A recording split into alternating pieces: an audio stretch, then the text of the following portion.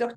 Peter Skies is the owner and clinical director of Sky Integrative Health Center, Sky Functional Neurology, and co-owner of Brain Balance Centers of Atlanta. He specializes in clinical neurology, nutrition, and rehabilitation for children with neurobehavior and developmental disorders, including ADHD, Asperger, autism, dyslexia, learning disability, and others. We are going to talk more about Dr. Skye's achievements later on. Hello, Dr. Skye. Hello, it's great to be here. Yes, I'm so excited to have you with us because I've wanted to have this podcast for really a long time. So, first of all, I like asking, how did you reach the field of functional neurology? Sure. It really started out with my own personal journey. I actually had a childhood where I had a learning disability that was uh, diagnosed early on in my life, probably around 3 or 4 years old. My mother, had realized I was struggling to learn. Initially, a lot of the clinicians thought I may have suffered from ADHD, but my mother insisted that it really wasn't like an intentional problem or hyperactivity or impulsivity. That was really more about my inability to learn, and ultimately it came down to like a learning disability, not as much like a dyslexia per se, but more like a reading disability, um, a spelling disability. I actually was pretty good in math, but it was really more like a reading disability per se. And so, my mom, like many parents at that time, probably we're talking about this is about early 80s, no internet, no, anything like that. Really tried to find some people that were, looking at this at a different perspective, because at the time, most of it was the function of ADHD treatment. Let's put children on Ritalin. And my mom knew that obviously medication wasn't the route that she felt needed to go. So she found some really super awesome speech language pathologists, some people at my elementary schools that were doing cool work in kids with learning disabilities, but then really came across some early pioneers in the field of chiropractic that were actually doing some work in brain rehabilitation. So combination of brain rehabilitation from the chiropractic world to also working with a special educator who would literally come to my house in the summertime and work with me and my speech language pathologist.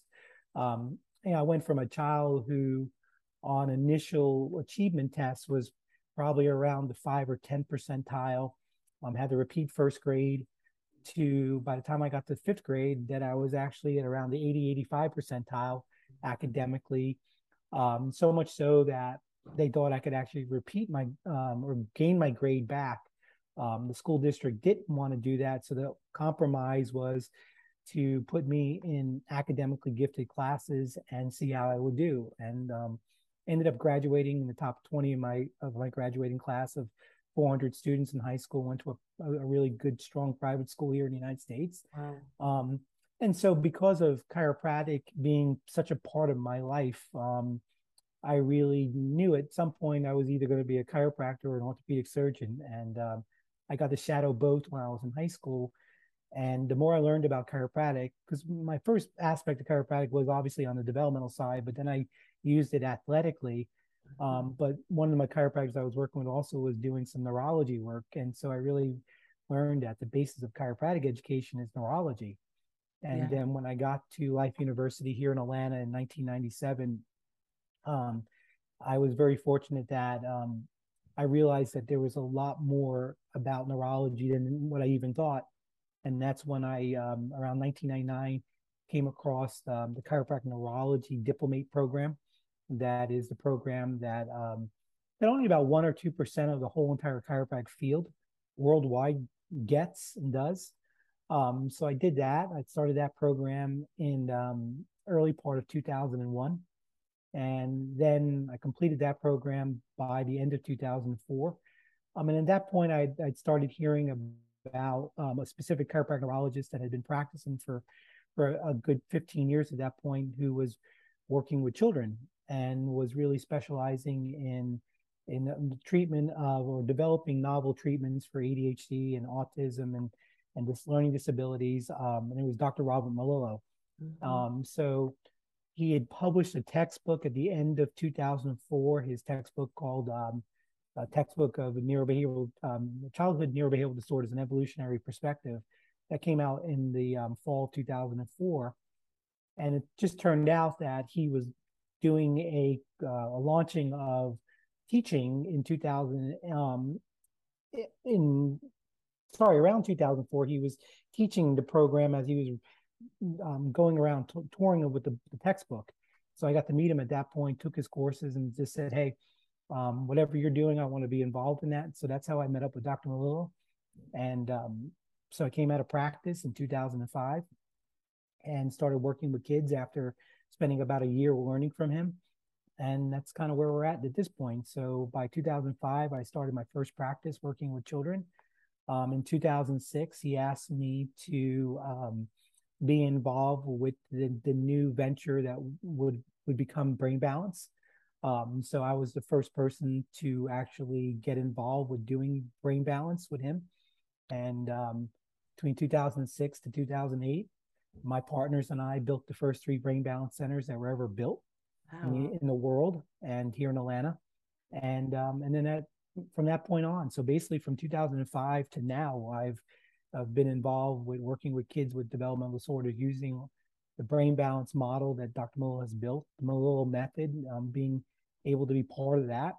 And so I have my Brain Balance centers, but then I also have my private practice here in Atlanta, where at this point in my private practice, I really work with severe kids that are too severe for our Brain Balance centers, kids that may have seizures or have had traumatic brain injuries or acquired brain injuries, children that are non-speaking on the autism spectrum, okay? But I also work with adults. I work with a lot of about 30% of my practice is working with patients that sustain concussions and car accidents or injuries. So I also work with a lot of patients that have underlying autoimmune disorders. And most women that are being diagnosed with Hashimoto's also probably have a autoimmune disorder to their brain. So it's fun because I get to kind of have my foot in everything now, but it's all still centered around the Melillo method, the hemispheric model, because if you don't understand the relationship of brain asymmetry, you really don't understand how to treat people clinically, okay? Because people with even long-standing problems like chronic pain or autoimmunity or psychiatric disorders into adulthood really probably go back to a brain asymmetry that was started developmentally. So even working with adults, we still take a brain-based or developmentally based model to their healthcare. Yes. That's the long answer. Yeah, yeah. I just wanted just to mention for a second your mom, because to find out the solution, I mean, how to treat it so many years ago, she must be such a strong mom, to go against everything that she knows. I know it from my own world, how people think about the way, I've been treating and going about therapy. Sure. And now you're gonna make me cry because it's both my mother and my father. I lost my father at 50, almost 21 years ago, and I'm adopted. So I'm adopted from El Salvador, and my parents really went to great lengths to adopt me. And then for me to have my own learning disability, and like you said, like all the moms that I get to work with, all the women I get to work with, it's kind of it's fun because I see so many of the traits in them that I saw in my mother, and my mother's still alive, and she's Facebooking and Instagramming anytime I'm out lecturing or doing the impactful to people, because I think that as she was helping me and getting all the right services for me and finding out and bucking the like you said, bucking the trend, and I think that's so I look at my mom and I'd always tell her that all these warrior moms that I get to Yeah. work with all these years in my practice. Like Yes. she was the first warrior mom that like really went out there and really did it in a very hard way in a time when, Yes. like I said, there was no internet, there was no, she I was one of the first kids that ever really did the Feingold diet. She found Ben Uh-huh. Feingold, Yes. and really looked at his work, and she was really into looking at applied kinesiology and looking at, again, the relationship of food reactivity to she knew that foods that my Yes. sister and I would, because my sister and my adopted sister also had a learning disability as well.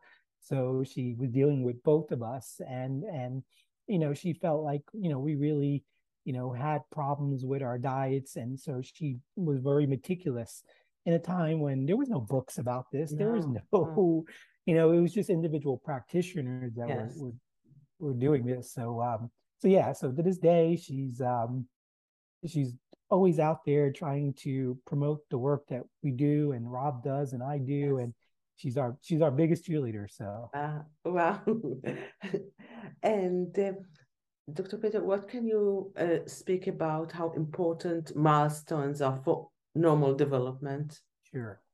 Well, I mean, they're the staging set of the nervous system. Okay, I mean, when we're conceived, we have obviously these genes that start coding for our brain. Okay, and these very specific genes that are turned on that begin to start laying down the central nervous system, and the central nervous system being the brain, everything within the brain, but also the spinal cord.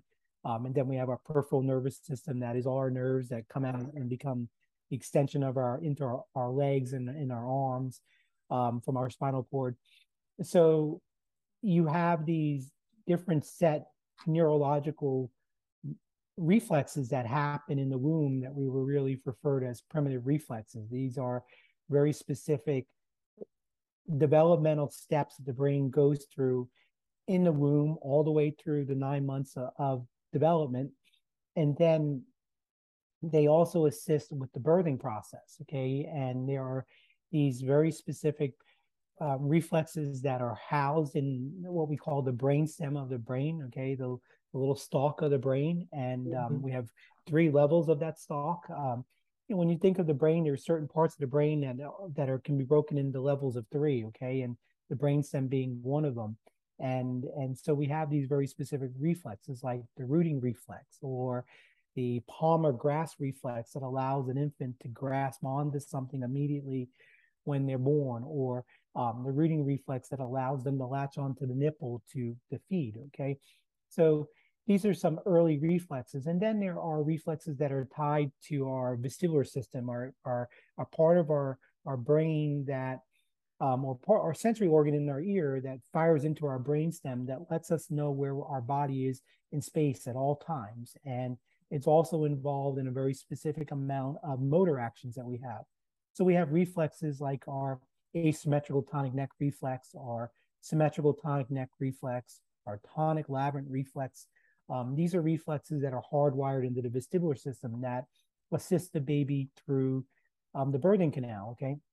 Well, we know that these reflexes have to turn on in the womb, and certain ones can then get turned off as the child is moving through the birth canal.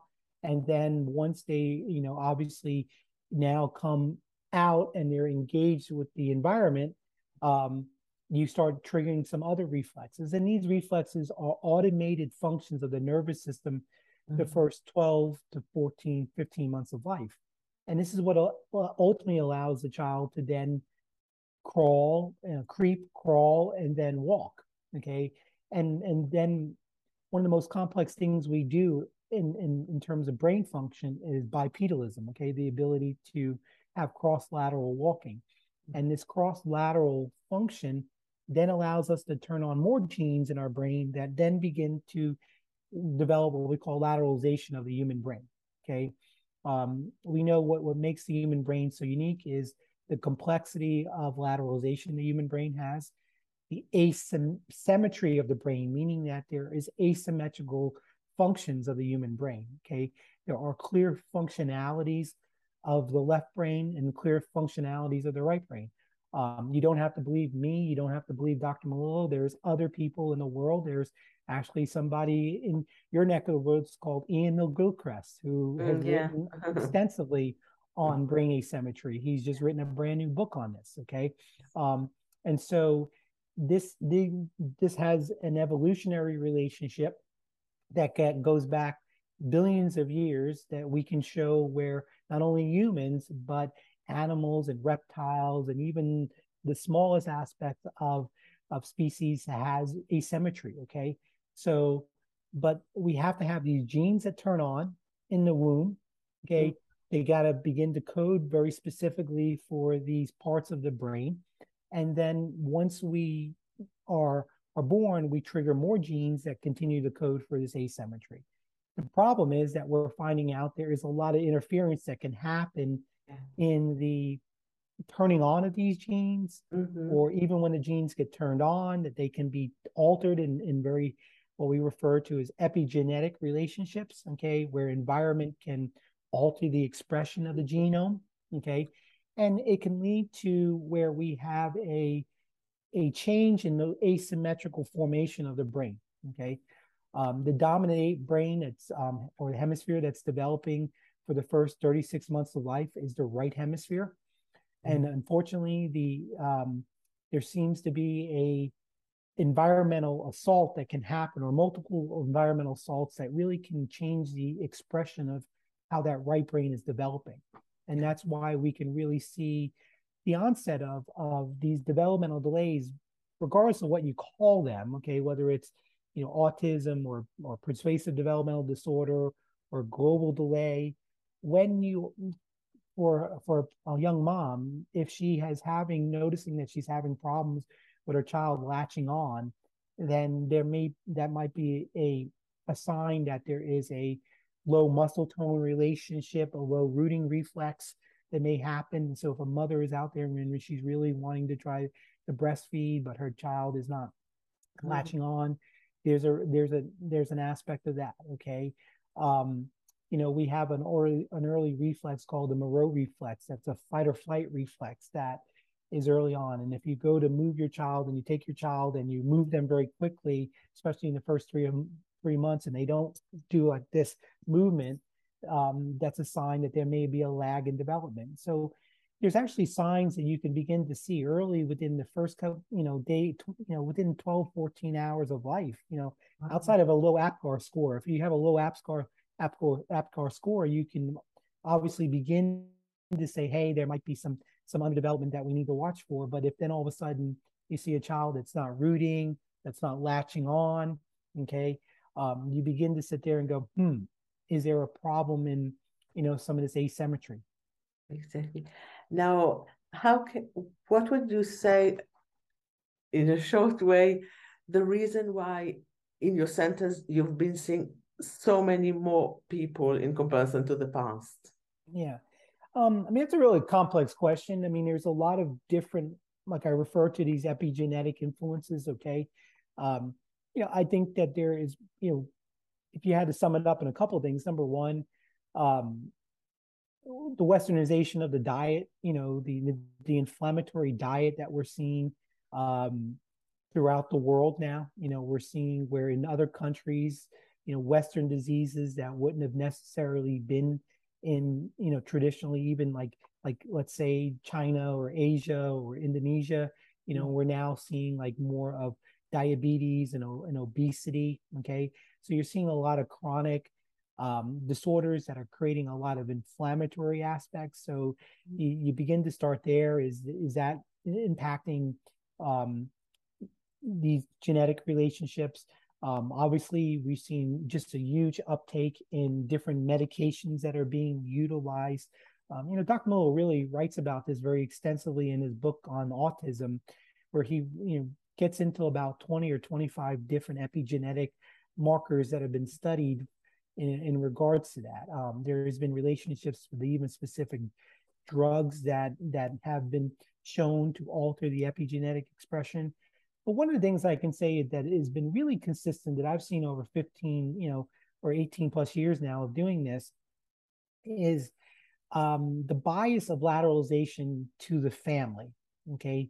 Meaning that if women by nature tend to be more left hemisphere dominant, okay? We've always known this for years that left women tend to score better on verbal testing early on, okay? So there is a relationship where women tend to have a more bias to their left hemisphere, okay? So if that woman that is already, probably strong in, let's say, language function, or let's say they're even stronger in mathematics, okay, they go on to maybe be a scientist, or they go on to be, an accountant or an engineer, okay, someone that's very strong in what we call bias to left brain act, functionality, and they happen to mate with another left brain dominant person, you actually can give off what we call these left hemisphere traits. And again, another person in your neck of the woods that has really talked about this is Uta Firth, and Simon Baron-Cohen. And Simon Baron-Cohen years ago came out and said that is autism or autism-like traits more of a geek syndrome, okay? That the more intelligent the person is, and when we think of traditional IQ, we really think of that more in the left hemisphere, okay? When you look at an IQ test, there's two compartments to it. There's the verbal component and the nonverbal component. And most people that have really high IQs, they're actually scoring very high in their verbal component, which would, again, tie them back to the left brain, okay? So actually, that's probably one of the major reasons, is more than anything, is the traits of generations now of maybe 2 or 3, if not 4 generations of families that are passing down these left brain traits. And at the same time, socially, economically, we're moving to a more dependent technology world, okay, where we're so dependent upon technology. And now we want to live in this virtual reality world, okay, this metaverse, okay, that is really got to do with more of the left brain and not so much the right brain. So you take the left hemispheric biases of the family, and then you superimpose the epigenetic influences. Could you see now why worldwide, why we're seeing such an explosion in these developmental disorders, where learning disability disorders range about 20 to 25% of school-age children worldwide, okay? Autism is somewhere maybe around 3% of children worldwide now, okay? ADHD somewhere between 15, maybe even 15 to 20%, okay, or 10 to 20% worldwide. So, but one of the things that is fascinating that I've seen that's pretty very consistent, that is that the majority of families that have come to me, not only in the brain balance centers, but in my private practice, and Dr. Miller would say the same thing, is that most of our families are very academically educated, okay? I see a lot of practitioners, people with PhDs, master's degrees, bachelor's degrees, and even if they don't have a secondary education, they're smart people, okay? So they give off that lineage. And then when you start asking, what's grandma and grandpa do? Oh, grandma and grandpa are an engineer, or even great grandpa was an engineer. That's where we're probably looking at these traits. That makes sense? Yes. And what is the importance of rhythm and timing on brain function and rehabilitation? Well, to be honest, it's probably everything, because when we look at the brain in terms of development, couple of features, okay, is that the brain has to develop bottom up, meaning that it develops from sensory input coming in predominantly from our proprioceptive system, okay? And our proprioceptive system is the different afferent sensory input from our muscles, joints, our what we call our joint receptors, and our ligaments, and our tendons, okay? So they from our muscle system, and they fire into our spinal cord, and then they travel to this area called the cerebellum. And you have a right cerebellum, you have a left cerebellum. And then right on top of, right next to that, there's the brainstem, okay? And again, the brainstem is where a lot of our unconscious functions of our neurology is, okay? A lot of our automated functions that we do, okay? Like you and I can have this conversation, and at the same time, our brain is in our brainstem dealing with our with our blood pressure, dealing with our respiratory centers, okay? So we can think. So Yeah. we have these lower parts of our brain that create basically automicity in our brain that allows us to do all these complex things.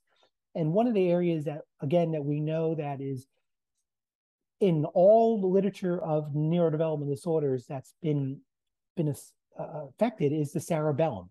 Okay, and the cerebellum is one of the areas that has been traditionally looked at in terms of controlling our muscle tone. Okay, that's why many of the children on the spectrum of developmental disorders have hypotonia. Okay, low muscle tone. They have balance problems. Okay, they have difficulty with motor planning, motor timing, okay, motor coordination, okay. Mhm. Things like crossing the midline, okay, are tough, and I know you're always posting about that. Yeah. So that is generated from the cerebellum. Now, the traditional thought of the cerebellum, about probably, I would say, the early 90s, was that the cerebellum for classic neurology, being from the late 1800s to the, probably the 1950s, 1960s, but even past that, getting into 1990, we thought that the cerebellum mostly had functions that were, or controlled motor functions.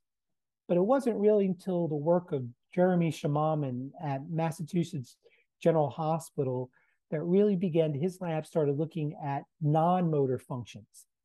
And that now, fast forwarding from like the early 90s, and 1990s was considered the decade of the brain.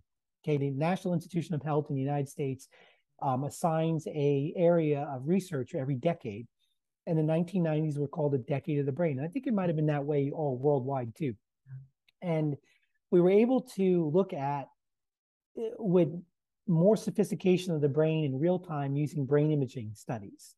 So we went from looking at the brain statically, anatomically through MRI studies, Mm-hmm. to looking at it really more through functional MRI studies or more sophisticated neuroimaging that allowed us to look at the tracks of the brain, or what we refer to neural networks of the brain. Okay.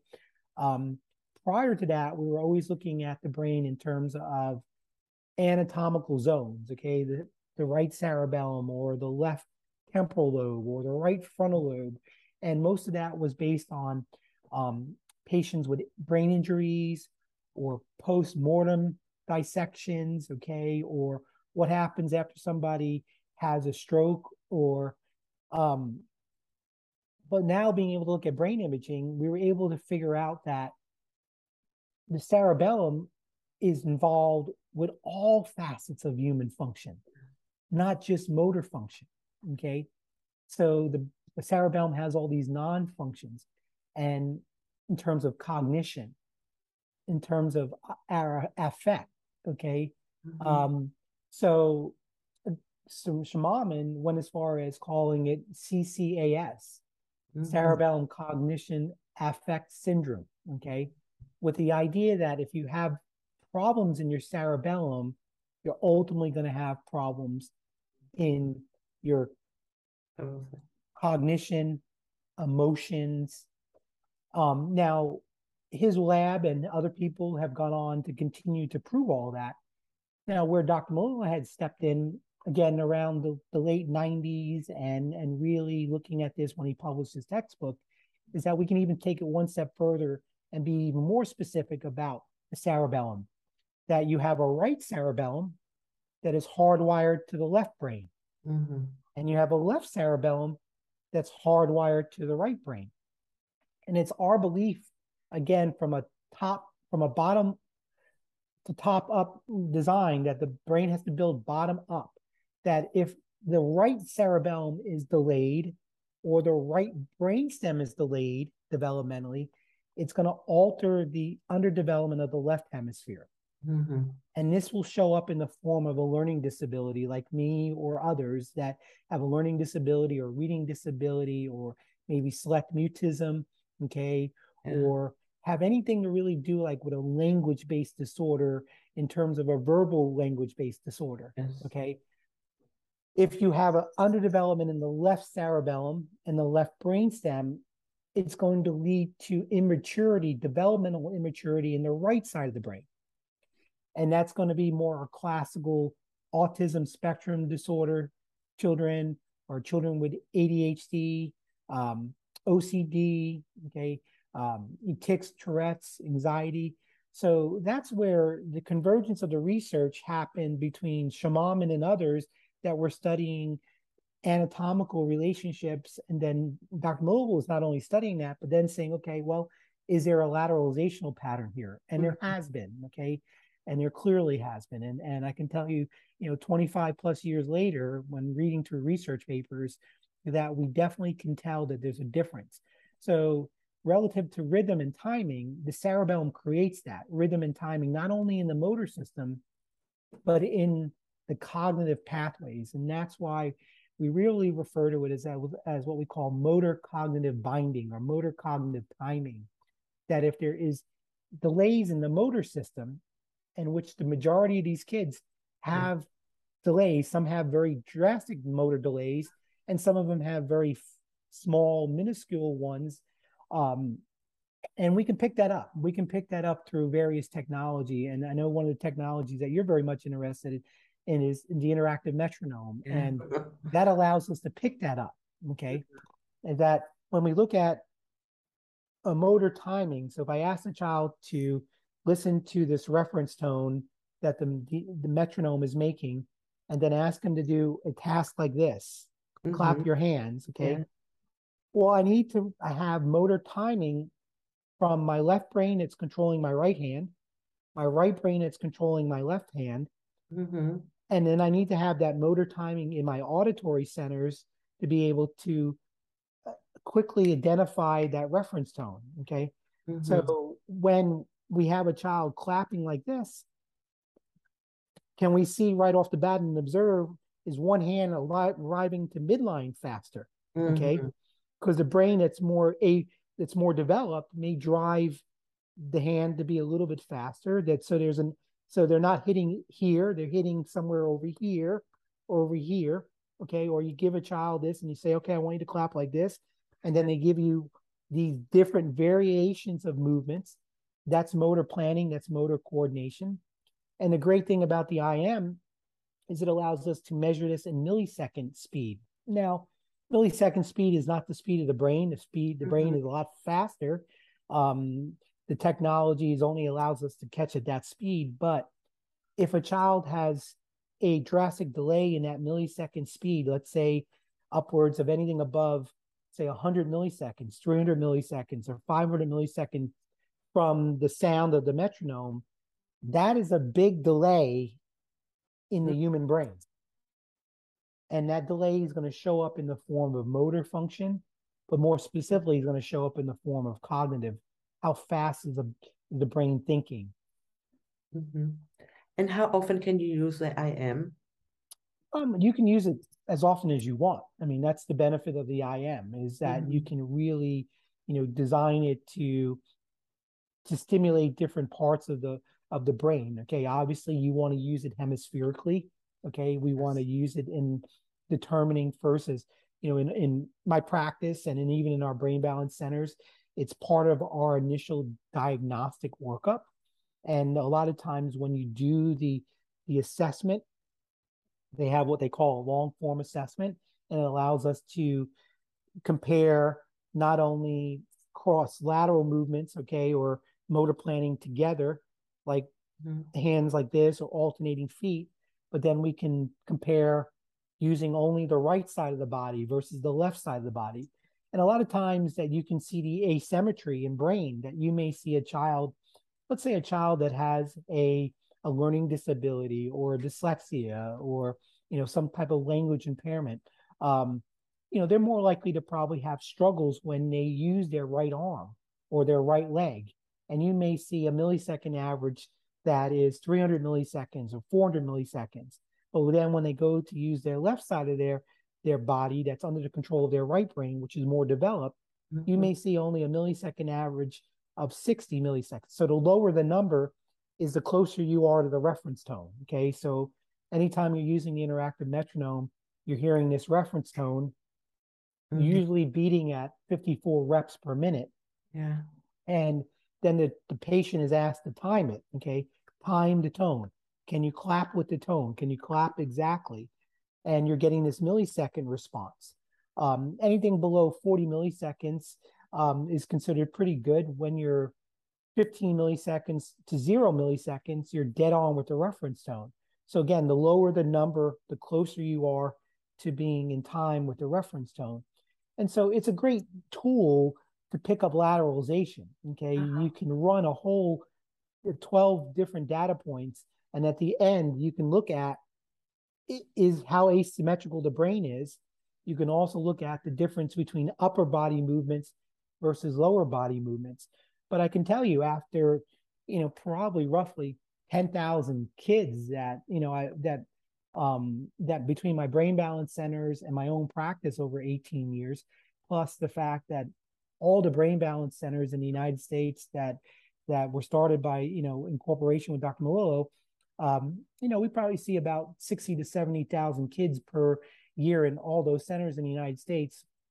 And then all the practitioners that are learning from Dr. Melillo over the past 20 years that are using the IM, they're all reporting. And even when we did the Harvard study, and we just did the Harvard study that I was a part of with Dr. Melillo and the team there, the interactive metronome was one part of the major study.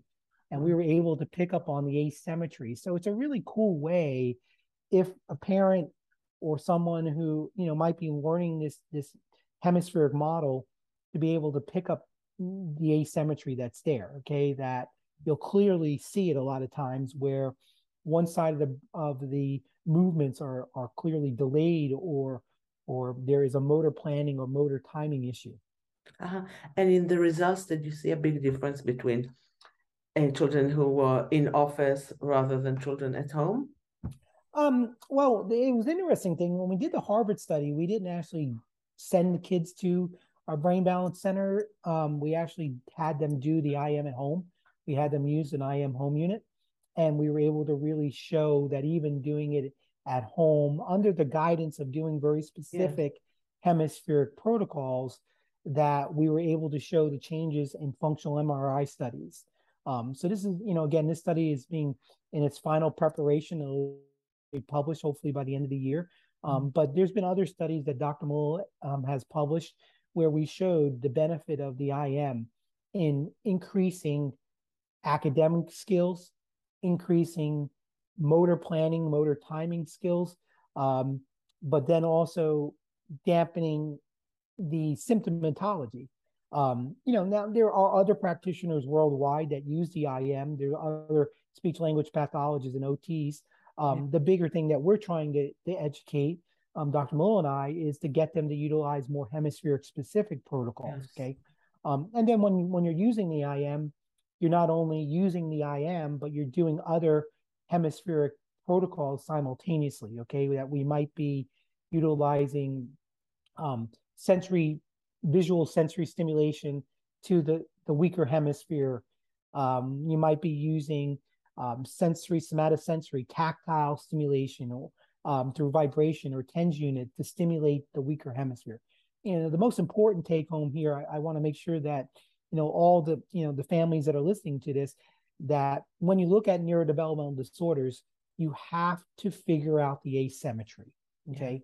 Now, there are a certain population of children that are unfortunately born with an global underdevelopment. But typically, even in that case, like I work with a lot of children that are being diagnosed with very specific types of genetic disorders now. About 15 years ago, 20 years ago, these genetic disorders may have been diagnosed persuasive developmental delay or global developmental delay. Now they're being, described with a very specific genetic disorder. Okay. I'm working with children that have the PURE gene. Okay. And the PURE gene, one causes a tremendous amount of seizure activity in children, but it also causes a lot of motor delays. Most of the children that I've seen with the PURE gene are wheelchair bound. Okay. Cannot walk. They do not have ambulation. Okay. So, but even in those children, you can see an asymmetry in development. Okay. So the most important thing is really first find the asymmetry. Okay. Find the fact that we have to move people past the diagnoses. I was just talking to a family member, parent I'm working with from Michigan before I jumped on with you. And again, her older son has selective mutism, and we're trying to just reframe her from referring it to as ADHD or selective mutism or OCD or autism, Yeah, but really start referring to as which hemisphere is delayed. And once you know which hemisphere is delayed, it becomes a lot easier in terms of treatment, okay, that you could actually treat into the asymmetry. exactly. And what's the easiest way for a family who wants to work with the IM? Well, one of the best ways is number one is to find practitioners that are certified in the IM. Okay, I know the IM does certifications.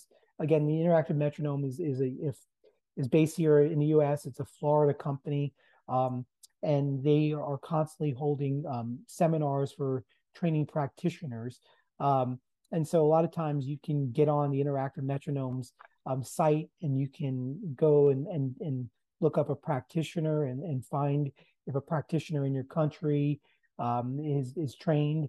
And then the next thing from there would be trying to maybe find out whether or not that practitioner has been trained in the Melillo method by Dr. Yeah, Melillo or an I, and because that would be the next step. I mean, because most IM certified practitioners may just do it the way IM wants you to do it, as opposed to the way Dr. Melillo and I would want to do it. yeah, And again, we would do it in a total concert of a hemispheric model.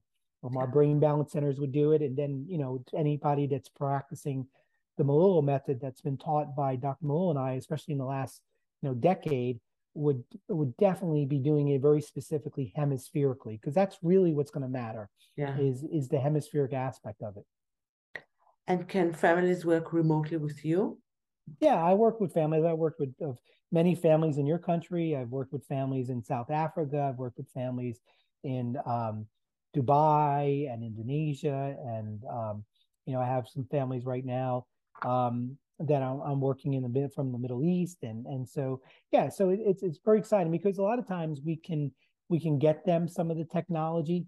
We can ship them. I mean, it's a little bit more expensive post COVID Yeah. than it was, but we can get the interactive metronome to them. We can get some of the other supportive technology to them to work with them and remotely.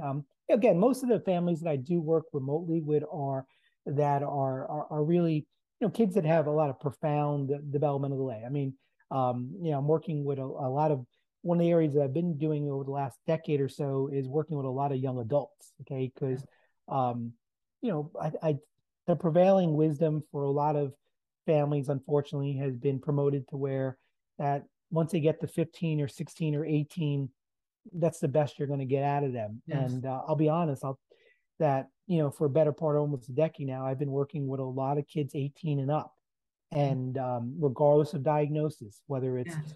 moderate autism to severe autism Yeah. to selective mutism. Yes. The boy I was referring to, he's 21 years old, so he's really not a boy, he's a young adult, and we're seeing very dramatic changes with him in the last 4 or 5 months, and we've been working remotely with him. Yes. And so I've worked with other I worked with a couple of years ago with a 22-year-old high, I would say moderate autism, but extreme OCD in the UK. And, we're really able to, he went from reading on a pre-K level to reading on a fourth grade level, Oh, wow. at 23 years old, Yes. and being able to have all these ADLs, these activities of daily life that he could do. I mean, Yes. he would never, before working with him, would never open up the refrigerator and decide to pick out what he would want to make and go make his sandwich. He was always so dependent on his mom to do Yes. this. And so now he can go and make his own sandwich. And she would notice that they'd go for walks around the little town they live in outside of London. And she would say that all of a sudden he would be noticing things, or he would interact with, people that he would see because they'd make this walk for years, especially during COVID. Yeah. And so the benefit of never giving up. I mean, that's one of the things that I want to make sure that our listeners hear, that Yes. even if you have a child that is, a young adult that 17 and 18, and you're Yes. exhausted and you're tired and your bank account's exhausted and everything, but there is still hope. Okay. And Exactly. especially when done in this hemispheric specific Yes. way.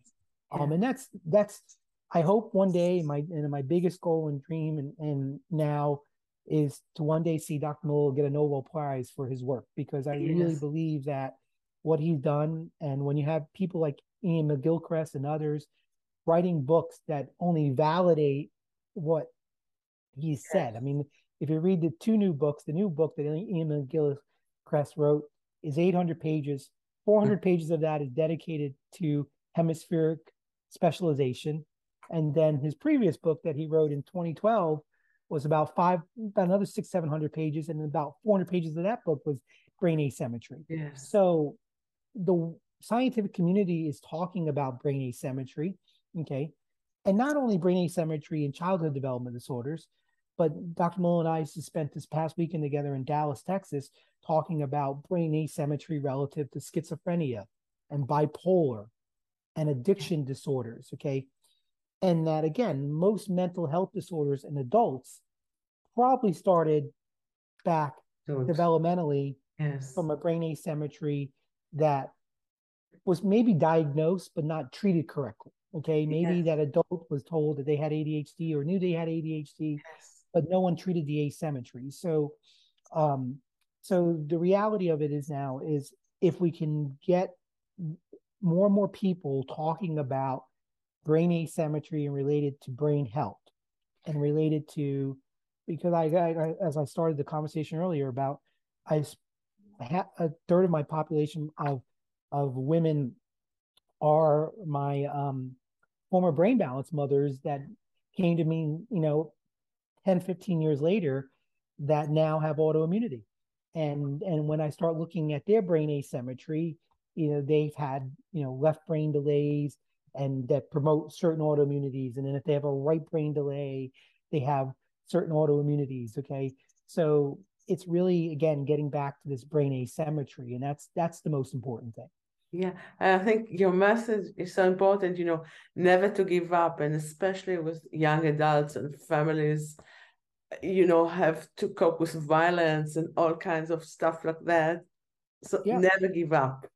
Yeah, never give up. And I've seen cases where, these young adults, they've been on various medications, they've been on, very strong, psychiatric medications. Okay, they've been on strong um, other sleep aids and everything, and then all of a sudden you start changing their brain asymmetry. Yes. They can come off, a large percentage of their meds, or they're no longer taking their sleep aids. Okay, we've been able to make really dramatic changes, and again, these young adults that I'm working with, their parents aren't asking me to resolve everything. They're asking, can we make a better quality life? Yes. What happens if I'm not here? Okay, for Yes. those families that don't necessarily have the benefits of loved ones that may be able to take on their child if they were to pass away. Okay, there's a lot of circumstances like that where families don't have or an older sibling that can take on that.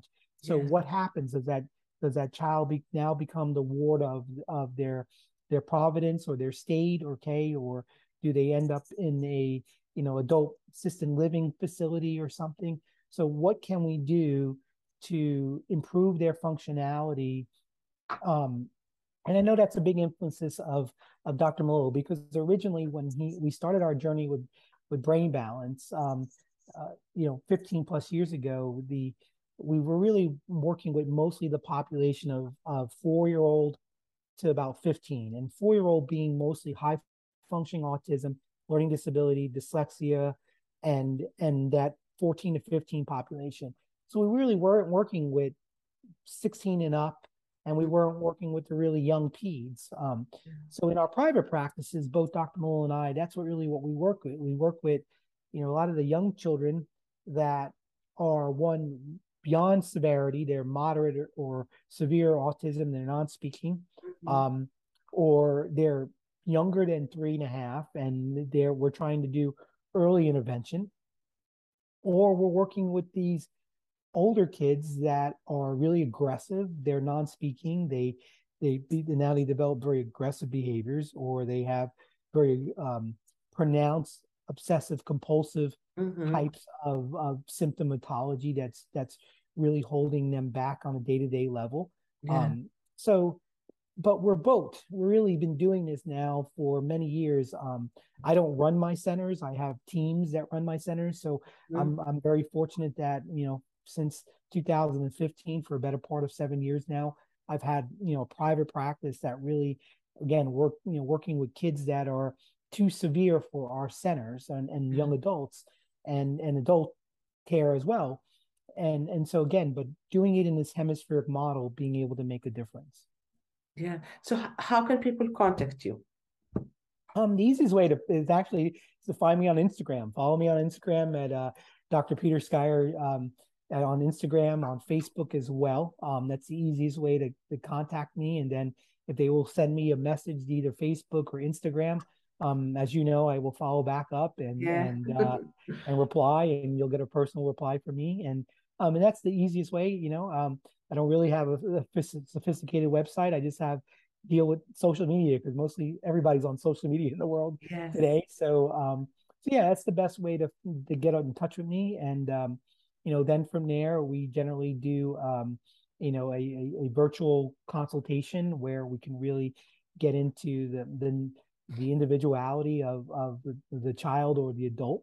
And it's fun because having the ability to do both types of cases makes the practice unique. I mean, I'm not, for a better part of a decade, I was stuck working in children, and I loved working with them, but getting to bounce in between children and adults is a lot of fun. And especially these, like we said, these 18 to 25-year-old young adults where their parents were on the verge of giving up. Yeah. And I think there's a lot more, because when you start looking at the statistics now, and you start looking at the decade increases of these developmental disorders, there was a huge spike around the early 90s. Okay. Well, those kids that were born in the early 90s are now in their middle 20s. Okay. So I think all countries and all states and provinces and towns are really going to have to address this tsunami that's coming, where every decade, the 90s was a huge spike. The 2000s, early 2000 to 2010 was another huge spike. 2010 to now was an even bigger spike. And now that we're in the 20th decade okay, so if we don't start as a community recognizing that we have more and more of these young adults that are going to need these type of rehabilitation services, we're gonna have a large population of young adults or that are not functioning in their day-to-day life. Or the ADHD children that can't function at their jobs. I mean, I'm 46, and a lot of my friends that I hang out with are middle managers in different companies or upper senior managers in companies, and they're always talking to me about, Pete, what can I do for these 20 some odd year old, new hires, or even late 20-year-old, early 30. I mean, the millennial generation is no longer that young millennial generation. It's actually, millennials are now in their late 20s, can be considered early 30s. And so that wave of children that are now, decade plus into their adulthood, that are really, again, now we're seeing more anxiety disorders showing up. Okay. You're seeing more of the OCD disorders. You're starting to see all these mood disorders show up. Okay. But they're unresolved brain asymmetries that, even in this day and age, still can be treated effectively in a non-pharmacological way. Yes. And if people from Europe come over, do you have an intensive week? Yeah, I do. I do some intensives. But usually what I do a lot of times is I work with, the patient remotely for a while. And then if they want to come over, then we can do intensives here. I've had people fly in, and again, being in Atlanta and only being about 20 minutes from the airport, 25 minutes from the airport, getting from Europe and even getting from Australia and Africa has been easy for families because, especially, hop on a Delta flight and you can pretty much get to Atlanta in no time. So it's actually very easy for Europeans to get to me because of being Atlanta is actually considered the busiest airport in the world. So Wow. it's pretty easy to get to Atlanta from the Europe. So Okay. Dr. Peter, thank you so much for the time. And I really hope that we'll be able to help as many young adults as possible. absolutely. And again, I really believe that if people need to, get connected with, myself or Dr. Melillo or any of our Melillo method trained practitioners. I mean, again, I know we've trained quite a bit of practitioners in Europe. I know our hope is that Dr. Melillo and I will going to get to Europe next year and be able to teach again in Europe and try to increase the amount of practitioners that are in the UK. And I know there are, practitioners in the UK doing the work and in other parts of Europe as well. So even if they don't have to travel, they can work remote with me, and then also, I can maybe get them connected to somebody that's doing the work that we trust and we know that is doing the work appropriately.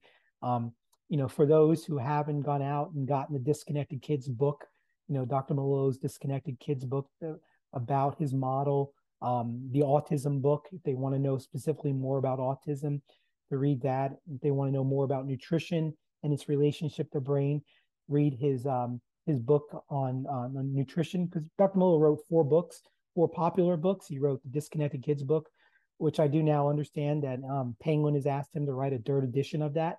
So he's going to be working on that and probably have that published in the next, maybe 2 years.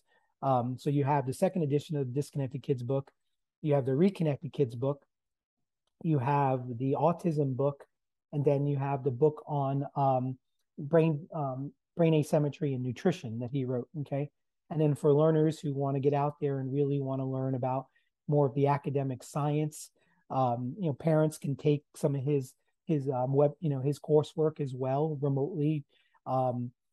Parents can also go to his website or even reach out to me and look at all the research. Dr. Melillo now is probably becoming one of the most published researchers, not only on the theoretical model of what is happening in the brain, but also from a treatment model. Okay, and that's a big thing. Is that there's a lot of disciplines out there working with children like OT and SLPs and others, but very few of them actually have bona fide research and research that's being published in what we refer to top medical journals worldwide. Okay, so he just had a research paper published in Frontiers of Neurology. Okay, he's got a couple other. He was just in Paris presenting work at the Movement and Cognition conference. That is, an 8-year conference that is always held in some of the top conference universities in the world. I know it's going to be held in London next year. Okay, yes.